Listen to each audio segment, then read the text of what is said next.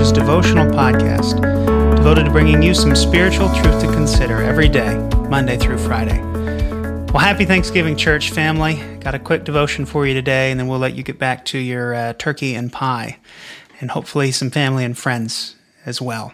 Our passage for this Thanksgiving day is Colossians 2, verses 6 and 7, which says, "Therefore, as you received Christ Jesus the Lord, so walk in him, rooted and built up in him and established in the faith, just as you were taught, abounding in thanksgiving." Well, let's break this apart a little bit. As you received Christ Jesus the Lord, so walk in him. Well, how did we receive Christ Jesus the Lord? How do we receive Jesus into our life? Is it through our own efforts and earnings? Do we complete a series of tasks by which we access eternal life through Christ Jesus? The way we receive Christ Jesus is through faith. It's by grace. It is a gift of God that the only thing we can do is to receive from him. All that we have in Christ Jesus is given, is a gift, is God's grace to us, him giving us what we do not deserve. And what this passage says is, as you receive Christ Jesus, so walk in him. What does that mean? It means that we don't enter through faith and grace and then live our Christian life by our own working and earning and strivings. No, it means that all the progress that we are going to make in our Christian walk from the day that we believe to the day that we die is going to be by grace, through faith, by receiving God's promises to us, asking him to make them effectual in our lives, and then to walk that out by faith. So this eliminates any room for boasting. We talk about Ephesians 2, 8, and 9. It is by grace that we are saved through faith as a gift of God, so no man that boast. So our progress in this Christian life is by grace through faith. So everything that God does in and through us, as we walk with him, as we live this relationship with him, is a gift, is God's goodness to us. And God tells us, walk in that, rooted and built up in him, established in the faith. Think about John 15, where Jesus tells us to abide in him, rooted and built up. This makes me think about him being the vine and us being the branches. And as we abide in him, we are going to bear fruit. So how do we walk out this grace through faith life? We spend time with him. That's what abiding in Christ means to me. Time.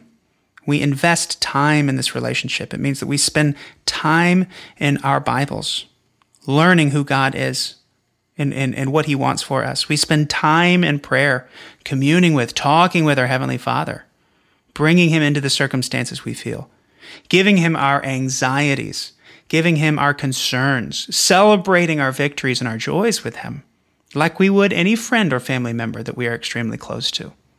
When something good happens to me, who's the first person I want to tell? I want to call Josie and say, "You're not going to believe what happened today."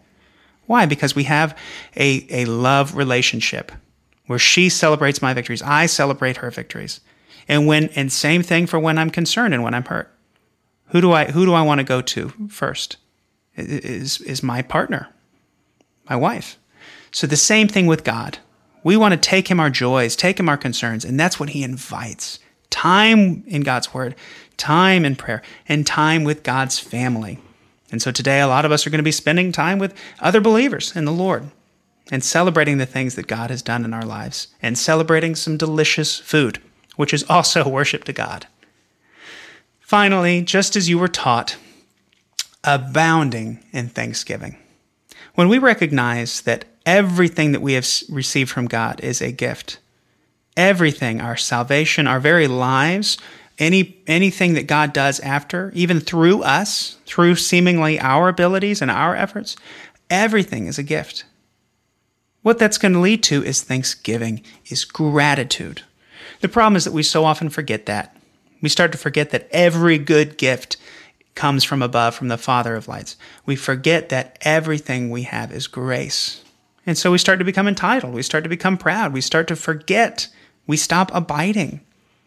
But when we remember these things, when we walk the way that we received Christ, then we will choose to be grateful, thankful for everything that God has done. So we want to be thankful today on this Thanksgiving holiday that we celebrate all across the country, believers and non-believers alike. But we have access to the deeper truth that we need to be a thankful people, not just today, but every day of the year. Pastor Adam said something in a meeting recently that was very insightful. He said, if you only had today what you thanked God for yesterday, what would you have? So that was sort of the quote, something like that. Which is convicting, because we wouldn't have very much. But gratitude is the enemy of pride and legalism and bitterness. So church family, on this Thanksgiving Day, let's start again to remember to walk in gratitude, to walk in thankfulness because of all God has done and all that He is in our lives, because it's all grace. Praise the Lord.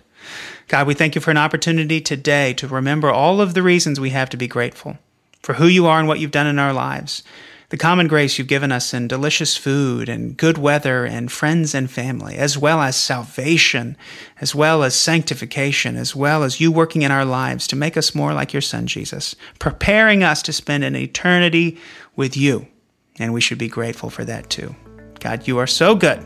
We love You and we thank You. In Jesus' name we pray. Amen. Well, church family, thank you for tuning in for another edition of Let's Talk. You are loved. Have a blessed and thankful